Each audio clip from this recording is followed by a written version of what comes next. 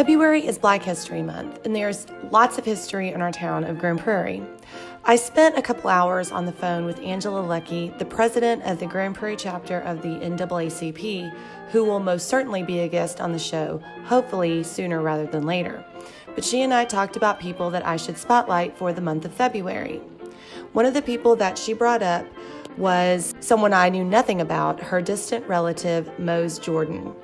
Mose was the first Black Grand Prairian and the first freed slave in Grand Prairie. You should be able to see his picture on the profile of this episode. And I didn't even know his story as a person that grew up in this town, so I'm going to do my best to spotlight this very important person from our history. Angela has got some really great records that I hope she shares with me with information about him and other historical figures. So right now I'm relying on research from the internet and facts she gave me in our conversation, so I hope that I do this story justice. Angela is also going to be the guest speaker at the Grand Prairie Historical Organization Museum on February 20th at 11:30 to talk about her experience of growing up in Dalworth.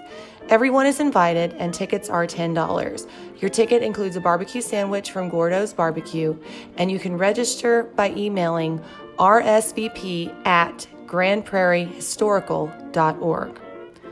The following is an article written by Tom Sweeney, a writer from the Grand Prairie Daily News from August 12, 1977.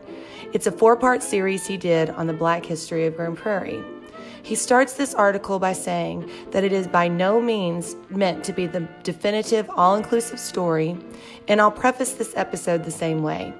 My hope is to work with Angela and other African American historians, as well as the Grand Prairie Historical Organization, to get his biography as complete as it can be so that Grand Prairians moving forward will know the full history of the Black community in Grand Prairie from the time that it started. When David and Alexander Jordan moved their families to what is now Grand Prairie in 1859, they brought with them more than the regular collection of horses, mules, and wagons. They brought 12 slaves with them from Tennessee, the first slaves known to have settled in present-day Grand Prairie. The oldest slave was a 65-year-old female, and the youngest was a 5-year-old Black male, according to the August 22, 1860 decennial slave schedule. Slaves were considered better than horses, so they were not listed in the agricultural census. They were below citizens, though, so they were not included in the regular census. The result was the slave schedule, a tally sheet of human bondage. One of Jordan's slaves was nondescriptly listed as 15 male Black. He was actually 18 and would appear on consensus after the Civil War as Mose Jordan, farmer. Before this could take place, though, a house had to be built. Using slave labor, David Jordan built the present Jordan Bowles home at 705 Northeast 28th Street. Slaves chopped and cut timber from the nearby Trinity River for the ranch home. They also built 2 slave houses as they are described on tax rolls at the time.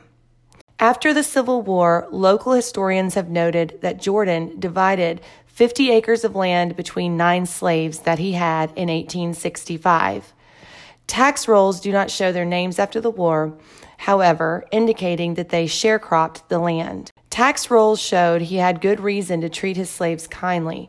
Of his assessed worth of almost $12,000 in 1862, his 10 slaves were valued at $5,000. Jordan's 24 horses were worth only $1,800. The area the ex-slaves settled was quickly named Freetown. Houses were aligned along Lakeview Drive. At the time, this stretch of road was known as Freetown Road. Since the houses were built in a line, the settlement became known as the Line. Benevolent sharecropping is not heard about often. The Line was a different story. After David died in 1871, the land at the Line was sold numerous times. Mose continued to prosper, as did the town. Although there was no store and supplies had to be brought into Grand Prairie, the Antioch Baptist Church was established near Mountain Creek in the 1880s, and the Masonic Live Stone Lodge No. 152 was also active in the town. A public school was built near the church in 1904. In 1886, Mose had made enough money to buy 125 acres of land. He paid $905 cash for land now bounded by State Highway 1382, Warrior Trail, Corn Valley Road, and Lakeview Drive. He was a farmer and a very nice old man, said Estella Trigg. Trigg's sister was married to Mose's son, Mose Jordan Jr. He was a short, genial man, said Sheridan Talley, a Dalworth resident who remembers Mr. Mose would ride into Dalworth with his team. Mose farmed the land until he died on January 1st, 1941. He was 99 years old. His estate was valued at $12,500. One old horse and one old mule were worth $20.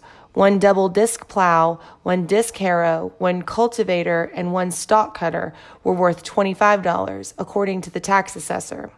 Land in Dallas was worth $1,300, and the 125-acre farm at the line was worth $11,160. During his lifetime, he was regarded as the best wheat farmer in the area, and white farmers would come from miles around to ask him questions, one historian said. He was also one of the area's chief hog producers. He is buried in Antioch Cemetery in an unmarked grave.